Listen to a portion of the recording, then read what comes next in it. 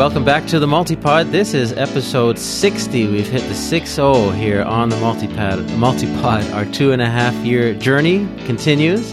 We're heading into the summer of 2020. If you're listening to this on in the park maybe, or on your back deck under the sunshine, that would be great. Certainly recommend that you do. So my name's Ted. I'll be your host for today. I am joined by a very special guest, Florian Flo, who comes to us live from Austria. Flo, how are you doing? Hi there, Ted. Thanks for being on board. Yeah, so we've got a great episode for you planned. We'll get to know Flo and some of his background and his interests, his hobbies, and insight. And we're going to explore a theme that I think will be interesting and relevant to a lot of you listening, which is, well, we're going to talk about starting projects and essentially how to start a successful project that won't fail. Now, as much as failure is something we learn from, our objective is obviously to have success, and Flo will share some insight in his life and his career and profession of useful experiences, things we can all learn from.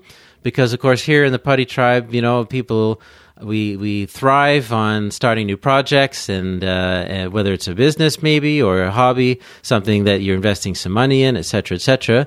And, of course, we want to make sure that that it's a success and we achieve the things we're after. So the challenge is to figure out how to do that and look beyond those exciting first few days and kind of think ahead to, the months and the years in the future and how this project might actually turn out, what kind of success you can have. So that's what we're kind of dance around a bit here today. But first, definitely want to get to know Flo. So now you're in Austria. What part of Austria are you in? Well, Dad, I'm right in the middle between Vienna and Munich. Okay. So it's near the German border, Austrian-German border, and I have 1.5 hour to Munich, 1.5 hour to Vienna. Nice. So right in the middle of Europe, in the heart of Europe. Yeah, that's great. I mean, I love thinking about Europe and how everything is so close. I mean, for me here in Canada, the closest big city would be Montreal, which is 2 hours away, and that's close. I mean, usually you're talking places that are 4 or 5 hours away. So it's just amazing to think how close things are connected over where you are. Sadly, I've never been to Austria. It's been on my list. I made it to a bit of Germany, but next time we're in Europe, we'll make the point of seeing the beautiful mountains in Austria for sure. And also, we got to get you over here to Canada. You haven't been here yet. Yeah, absolutely. Unfortunately. Well, as I heard you in Ottawa, I have to go to Ottawa. Yeah, it's a beautiful city too. Do a live episode, right? So you're a new member. Now, our show is fun in that we chat to people, members of the Putty Tribe, some of whom have been members for like a couple of years or more, some who've just joined, and you fit into that category. We're recording this towards the end of June of 2020, and when did you join the group? It was just a few weeks ago? Just a few weeks ago, I think a month. Yeah. Month. Because after Barbara Scheer died on 10th of May, it was, I found this book, Refuse to Choose. I bought in Edinburgh. I don't know, in January at a flea market. Never thought to read it. And then I read a review of this book. I read the book, and there was this, everyone in the Putty Tribe knows this boom moment where, oh my goodness, I'm not alone anymore. I'm not a unicorn.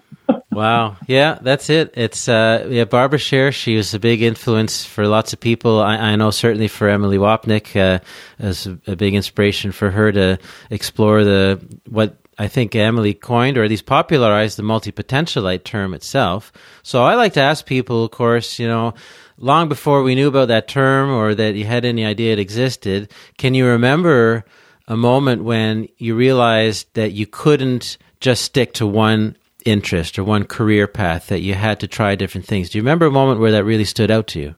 Yeah.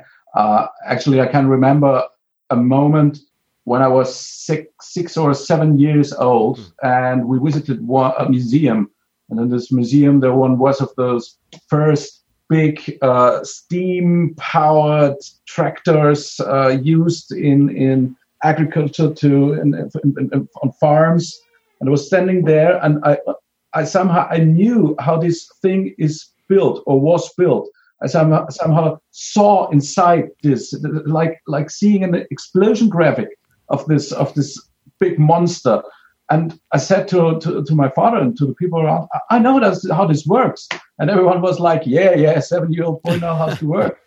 And I went home, of course, in despair, sat down and took one of the old books of my grandfather, opened it, and saw one of how all these pieces fitted together. And I knew, okay, that's it. I want to build one myself. Huh.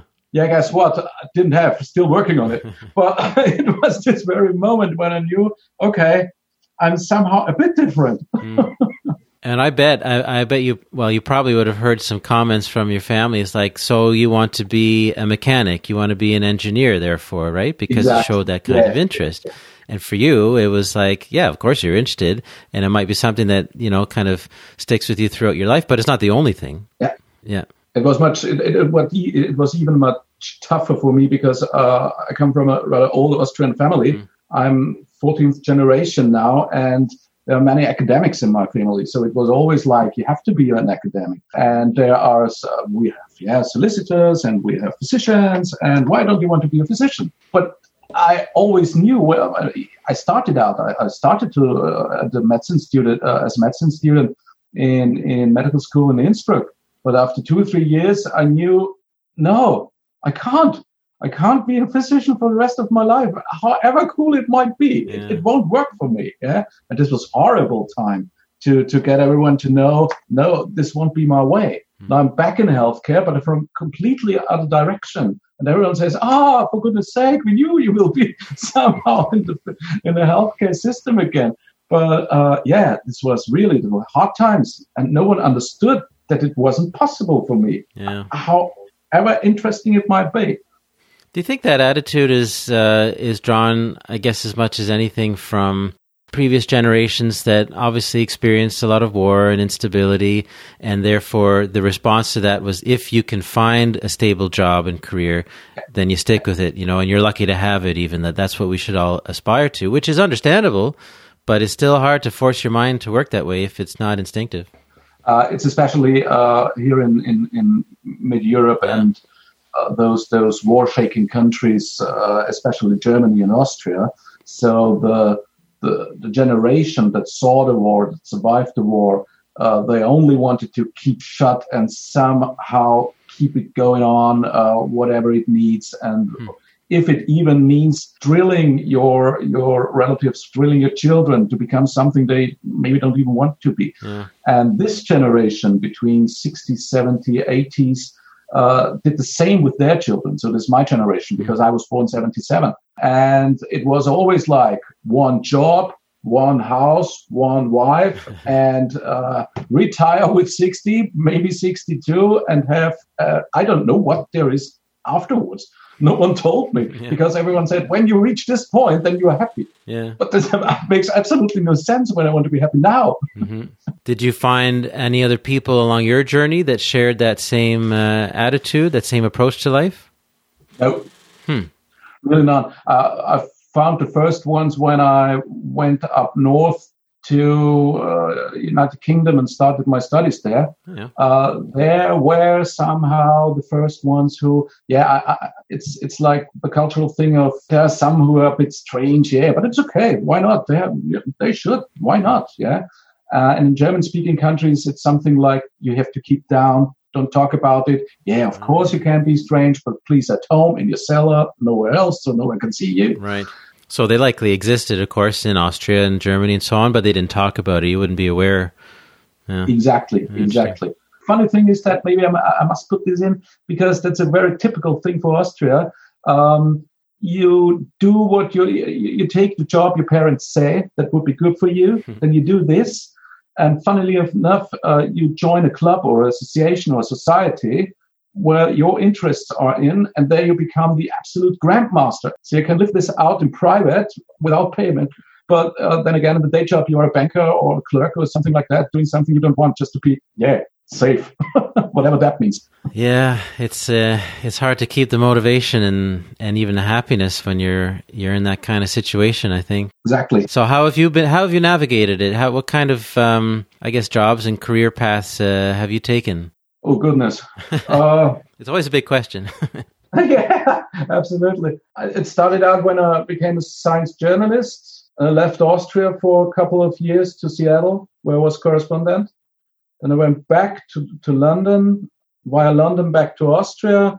I was a correspondent in London for two big Austrian magazines, German-speaking magazines, not Austrian. They weren't Austrian. They were just German-speaking magazines, whatsoever. Then back in Austria, I was public relations manager for Samaritan phoner, so telephone help. Then I had then I started up a magazine, won 2 prizes with it, sold it. With the profit, I started medicine studies again. Then I knew it's definitely not for me. Then I went back to UK. Then I did a master in public health at the University of Roehampton. Then an MBA in healthcare marketing at Anglia Ruskin in Cambridge. And now I'm at the University of Edinburgh with my PhD in telemedicine and e-health. Wow. And in parallel, I was working at a hospital the first 2-3 years on the clinical orthopedic station as an orthopedic station assistant. Then afterwards as the assistant of the medical director. Putty. It's a good name for it, isn't it? We're very malleable. Yeah, best one ever. Wow, that's a lot of course corrections over the course of I don't know, I guess 20 years or so of professional life. I don't have many friends, to be honest. Just 2. Well, I guess then you've moved around a fair bit too, by the sounds of it, eh? Yeah, hopefully so. Yeah, but you're based in Austria now. Like, do you there full time? I mean, otherwise, aside from the pandemic, like, do you travel a lot, or do you able to stay in Austria? Well, for my field studies right now, I have to travel between Sweden, Scotland, and Austria. And my sister-in-law is in Milano, so we often go down to Italy. But mainly I'm here in Austria right now, right for this phase of my life. Yeah. And I have a daughter, Valentina. She's 2.5 years now. She becomes 3 years. She got 3 years now in September. And let's see where things go and how everything develops. So, I do want to get into our topic here, which you suggested, in that you've, as we just heard, you've had a lot of experience in starting new projects, and as I said earlier, it's something that a lot of people in the Putty tribe do as well, for either professional reasons or for out of interest, for hobbies.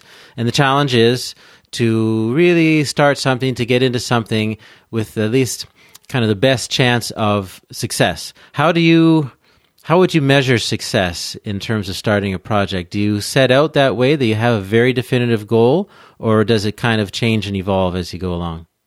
Good question. I think the best measurement is unslept hours versus filled pages with ideas when you start out. The thing is, with my thesis, I'm in implementation sciences, and I'm actually writing the first book in German for the German-speaking market in implementation sciences, because it's a rather new field of research. Started out 2004, 2005 in Heidelberg University. Explain to us quickly, how do they define implementation sciences? Implementation sciences, you can imagine project management. Project management has a couple of phases. So there is this idea finding phase, this initial moment where you come up with something special, then this research phase, then this how to which resources I will need, etc., etc. So, and this is this is the pre-phase, and then there comes the implementation phase. So I have the idea, I have all the resources, I know where to go, what I want, and then there comes this very moment with putting up your sleeves and starting with it.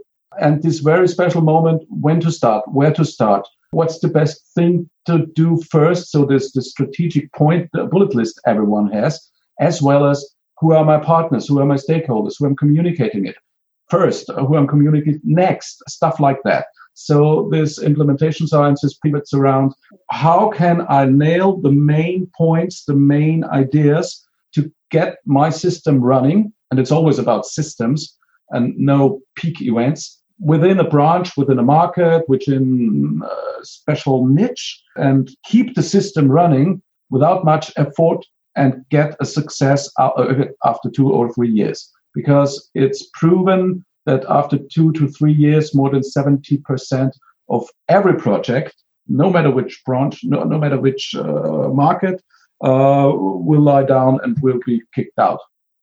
Yeah, that's a challenge, isn't it? And that's across the board, I guess, right? In all kinds of industries and niches and so on. Yeah. After all, it always boils down to a couple of classes of project failures. And I've been through so many projects. Right now, I finished a project which was funded by the European government, from the European government. And now in review, because I'm just writing the review, and this project was funded with, 180,000 euros, and seeing the points that were mistaken and which didn't work out, it's exactly those common classes of project failure right now, looking back. Tell us a bit about a couple stories, if you have them, just through your experience. When I did my MPH at London University, I was like, I wanted to do something for the other master students. Okay, so we were two super enthusiastic and idealistic students, and said, okay, let's do a platform that is called Master the Master. And we are just discussing and just bringing up issues around a master program, especially when it is done blended, or some of us were on campus, others were just online. So it was a massive mixture with many questions around and many organizational problems. This project started out brilliantly because we got the resources from the university. We were able to hop on official universitarian videocasts. That was amazing. But the thing was that we never talked about the scope. We never talked about how big, where is the end? When will it end? And if it ends, what's the outcome? So we hopped in head first without looking. And we did some great presentations and some videocasts. Some are on YouTube, still on YouTube, some personal stuff, etc. And there were many people out there who loved it, there are always some who loved it. And there are as well enough who don't like it and then say, okay, I want more of this. I want more of that. Can you tell us about X, Y, Z?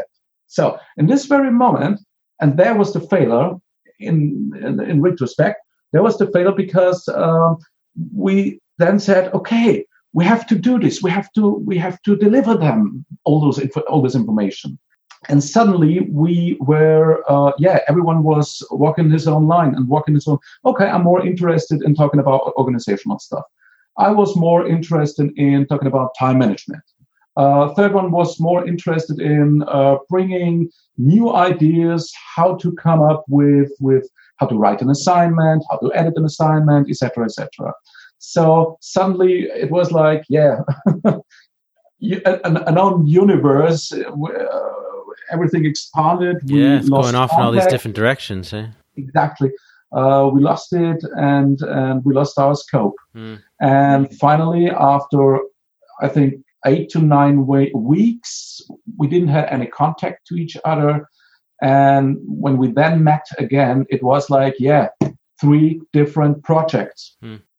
Everyone had his own tiny business thingy running, and everyone had his own followers. So it really exploded and didn't make any sense anymore. Right. And that was the moment where this project crashed. So what did you learn from that then, in terms of what not to do, I guess, the next time? Well, next time, sticking your heads together more often, thinking about the limitations, where to say no.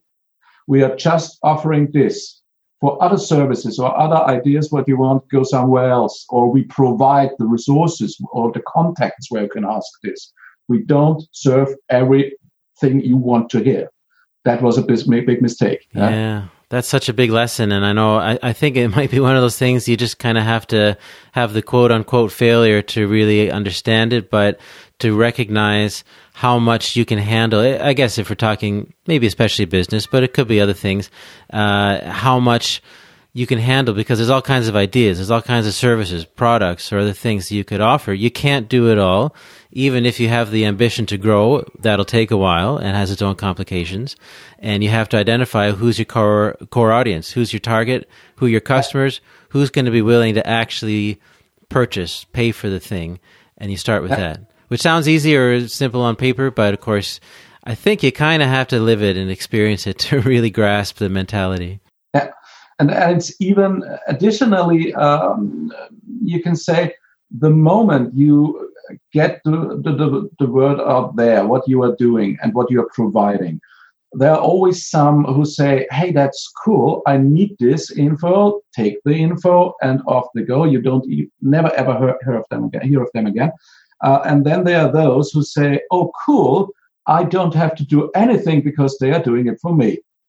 So they give you all their responsibilities and say, well, if you say you want to do it, then go do it. Okay. And then somehow there is this very moment, this emotional crash situation where I say, hey, I did it out of fun and because I wanted to help you guys, and not that you instrumentalize me, or my team. And that's also a moment where ideas start to dissolve. Yeah, well, that's a good lesson. That's a good experience, useful for us to learn from, for sure. Where did you go after that then? Did you go from that right onto a different project, or what's your next example? Yeah, the next example is an occupational example, because when I was back in Austria, my wife and I, we are big fans of Sweden. Okay, we're up there very often and love the country, love the people. It's exactly we love the style, the culture, and everything.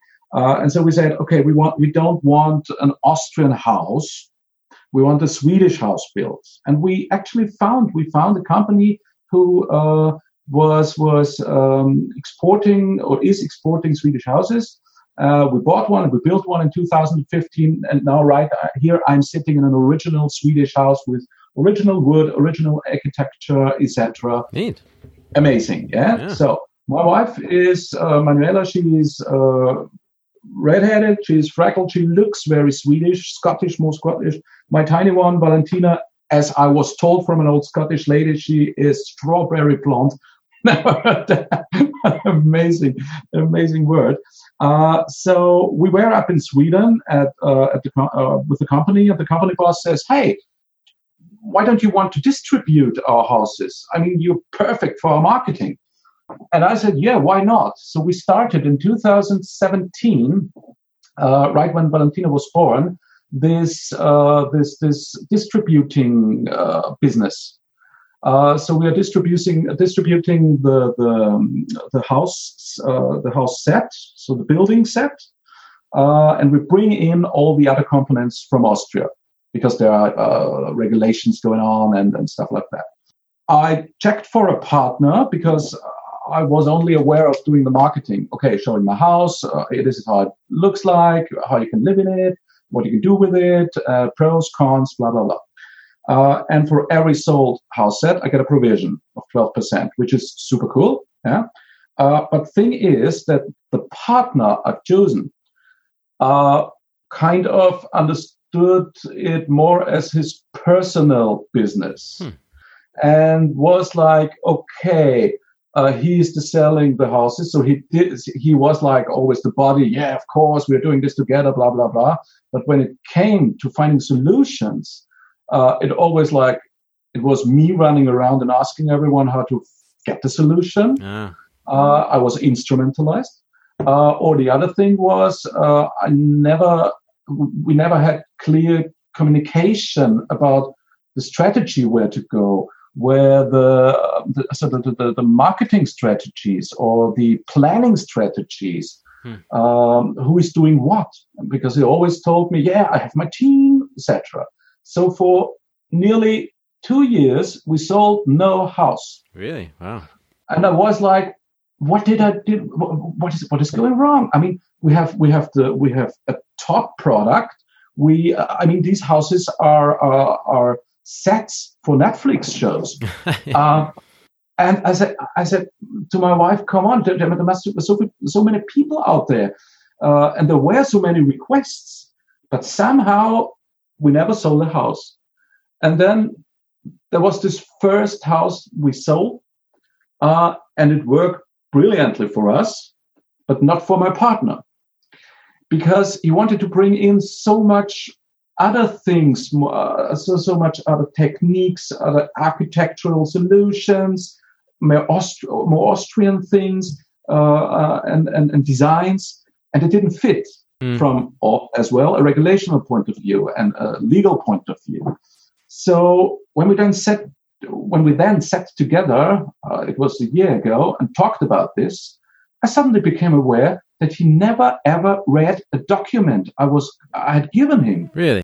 Yeah, because he was just like, I know what I do because I'm in this job since 30 to 40 years. Yeah. And I was like, okay, so I was your silly newspaper boy running around and selling. It sounds like it. Absurd. Yeah. So here comes a very interesting part of failures, the communication. So it's one thing was the scope, the other thing was the communication. If someone tells you everything you want to hear, and absolutely. And I think especially for us multi-potentialites, it's problematic because we are so in it, we're so full of spirits, and hey, yeah, cool, we start something new. And then there is this one guy who thinks, well, good for me. Then start, run, great, perfect. I'll sit there and wait what happens. Yeah. Like a spider in the web. So we quitted this cooperation, and now I'm working with an architect who is also a Swedish fan. And we have our daily community. We have our daily talk. We have a true fix once a week. We sit together once a month, talk about all the projects, about the money, what is coming in, what is going out, who gets what, where a percentage. It's really a team. It's a partnership. Cool. And this suddenly works after 2.5 years. So short before, from a statistical point of view, this project should have been a mess. Yeah.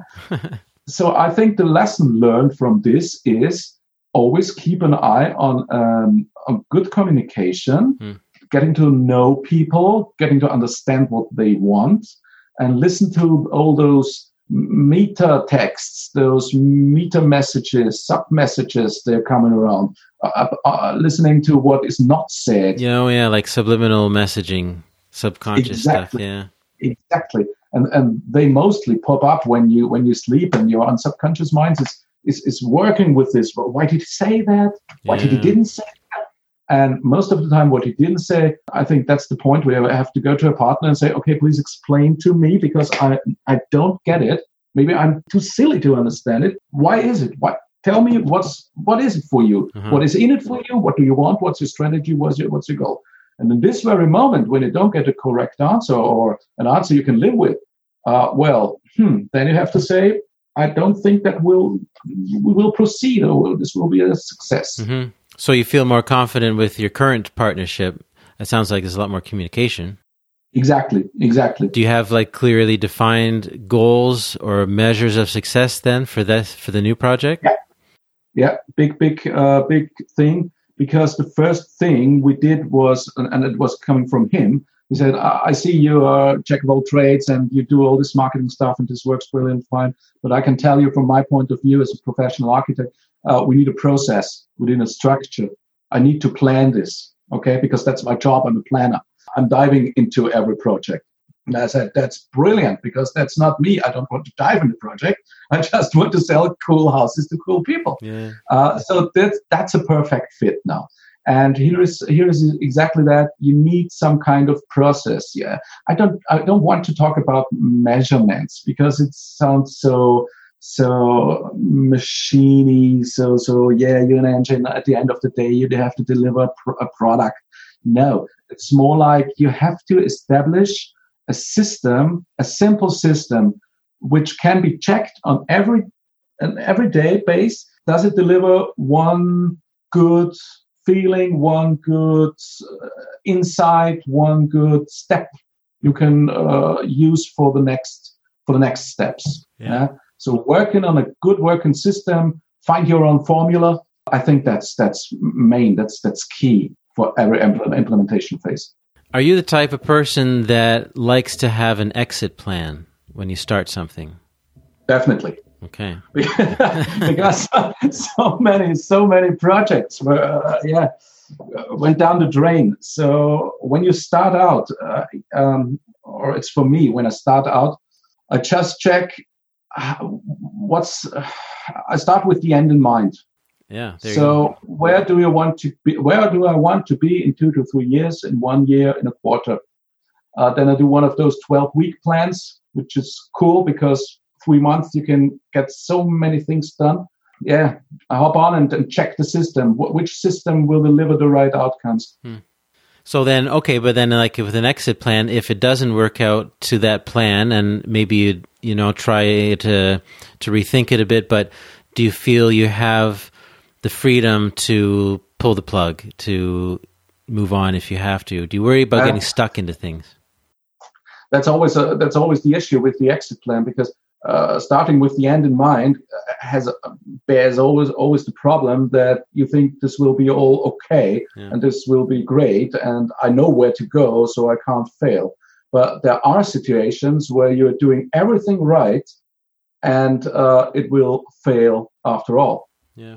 Which was a really paradox situation when I came across this first, because there was a project in a hospital, and I did everything.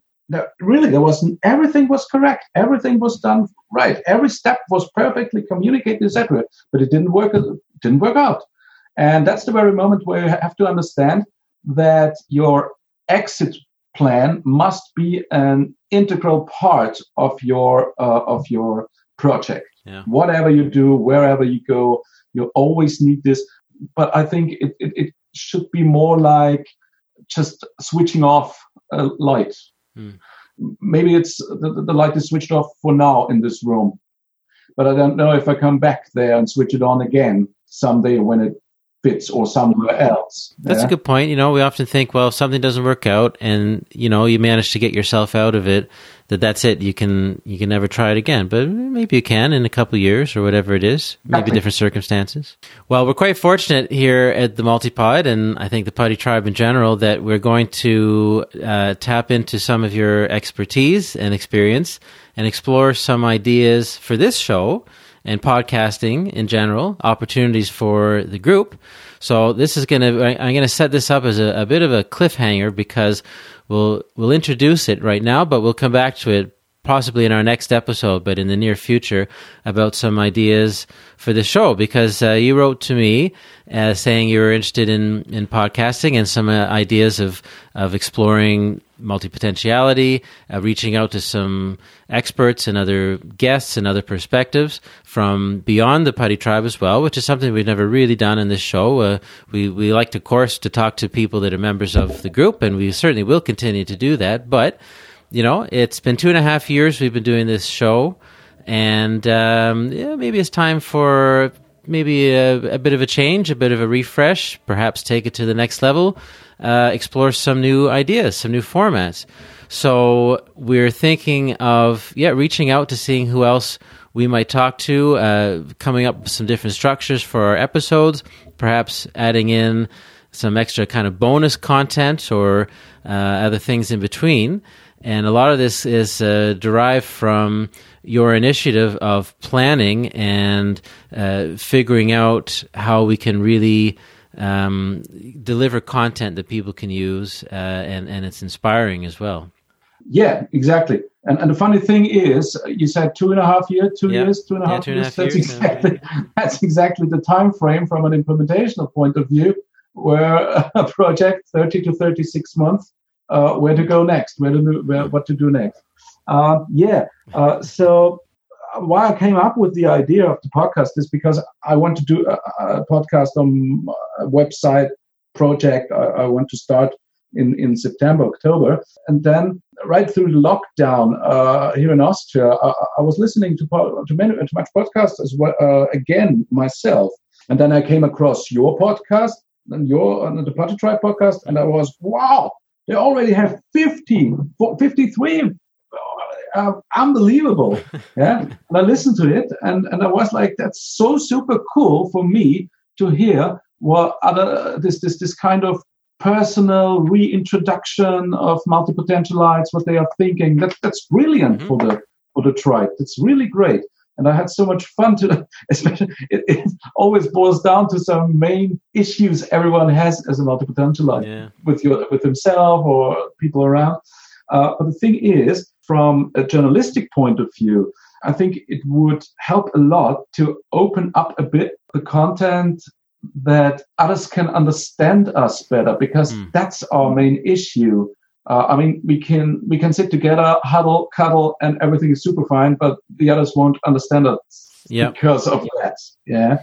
Yeah, we haven't focused so much on that component to the multipotentialite identity up to this point. And as I say, it's if we're going to expand our scope a bit, that's a great way to do it, is to reach out beyond our comfortable bubble and get some different perspectives. So I appreciate your perspective in coming into this as someone new to the tribe and new to, I suppose, the concept, and obviously to the podcast, to then share that perspective of what we can do of what we can add to our show. And I super appreciate that you're open to this, because I was on some other forums as well, and there was like, no, that's our big, it works for us, and if it works for us, then everything is fine. Well, yes, no, actually not. So what I was thinking about was like, talking to the partners of multipotentialites, or talking to, or getting some experts in, like, psychologists to talk about the problems, or do some discussion with experts, so we get the generalist versus specialist point of views in special niches, which can also help and bring up new ideas for the startups among us. And I would be delighted if some of us can raise their hands and say, okay, here I am with a good colleague of mine who is an expert in, or here I am with an uncle who is a professor for I don't know what, it could be anything. Bring you on board. So I think it's time to open up in the direction to say, here we are, and we're doing this right out of fun. So please tell us what's your points of view with us. Yeah. So that's great. Well, we'll leave it at that. And this is an open invitation to everyone listening to jump onto the forum. Tell us your thoughts. What do you think about some of the ideas we can add to this show? Suggestions, and we'll start a bit of a discussion and a dialogue, and we'll build on it. So this is a bit of a cliffhanger, because in the interim, in the next couple of weeks at least, all of us here at the Multipod, along with Flo and anyone else certainly who wants to join in, we'll have some more discussions. We'll get some more concrete ideas down and some plans, and we'll come back. We'll come back at you with what we come up with, and make it a little more concrete, as I say. But this is really encapsulates the nature of this show. This is a community show. It's open to anyone who wants to participate. It's the same message that I've said for the last 2.5 years, and I love it when people take it up on it.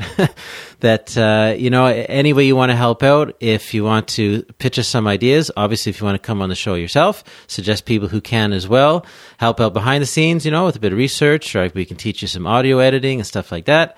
All kinds of things. And really, it also comes down to, if you're interested in podcasting, this is a chance to learn, to practice, to figure out some of the technique behind the microphone and, getting your message through, communication. It's such a great platform, and we're so blessed to have the opportunity. We have a wonderful community here of people that listen and give us the feedback to this show.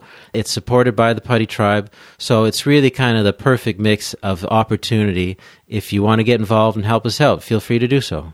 That's one absolutely great thing. I know this marketing trick from a friend of mine who has several websites running. He goes and says, everything I can write, I can do as a podcast or audio file as well. Yep. So when he has content for one of his websites, he does it as a podcast, gets someone who is editing it and transcribing it, puts it as a Word file on his website as well as a download, and then Google bots are coming and checking for the best keywords. Yeah. And so he hits two flies with a clap, because those who want to listen can listen, and all others can read it. And Sure. the Googlebots are happy to find the website via the keywords. So for all startups among us, that's a brilliant idea to bring up super cool, easy, and cheap marketing for the website. I never thought about that. Of course, we can train that as well. Sure. Yeah, that's a good point too. It's very multidimensional. Multi is the word in here. It is. It really is. Well, this has been great. So, Flo, this certainly won't be the last we hear of you. It's hopefully just the beginning. It's been great to get to know you and some of your backstory. I'm pretty sure you're our first guest from Austria, so that's always great to take another country off our list. We've talked to people from all over the world in this show. It's wonderful. And as I say, stay tuned, everyone. Stay tuned for our next episode. And please join in, share us some of your suggestions, your thoughts, feedback, what you think about what you've heard in the forum there on our discussion forum. And we'll be in touch. So thanks very much, Flo. We'll talk to you again soon. Thanks so much, Ted, for being on board. Cheers. Cheers.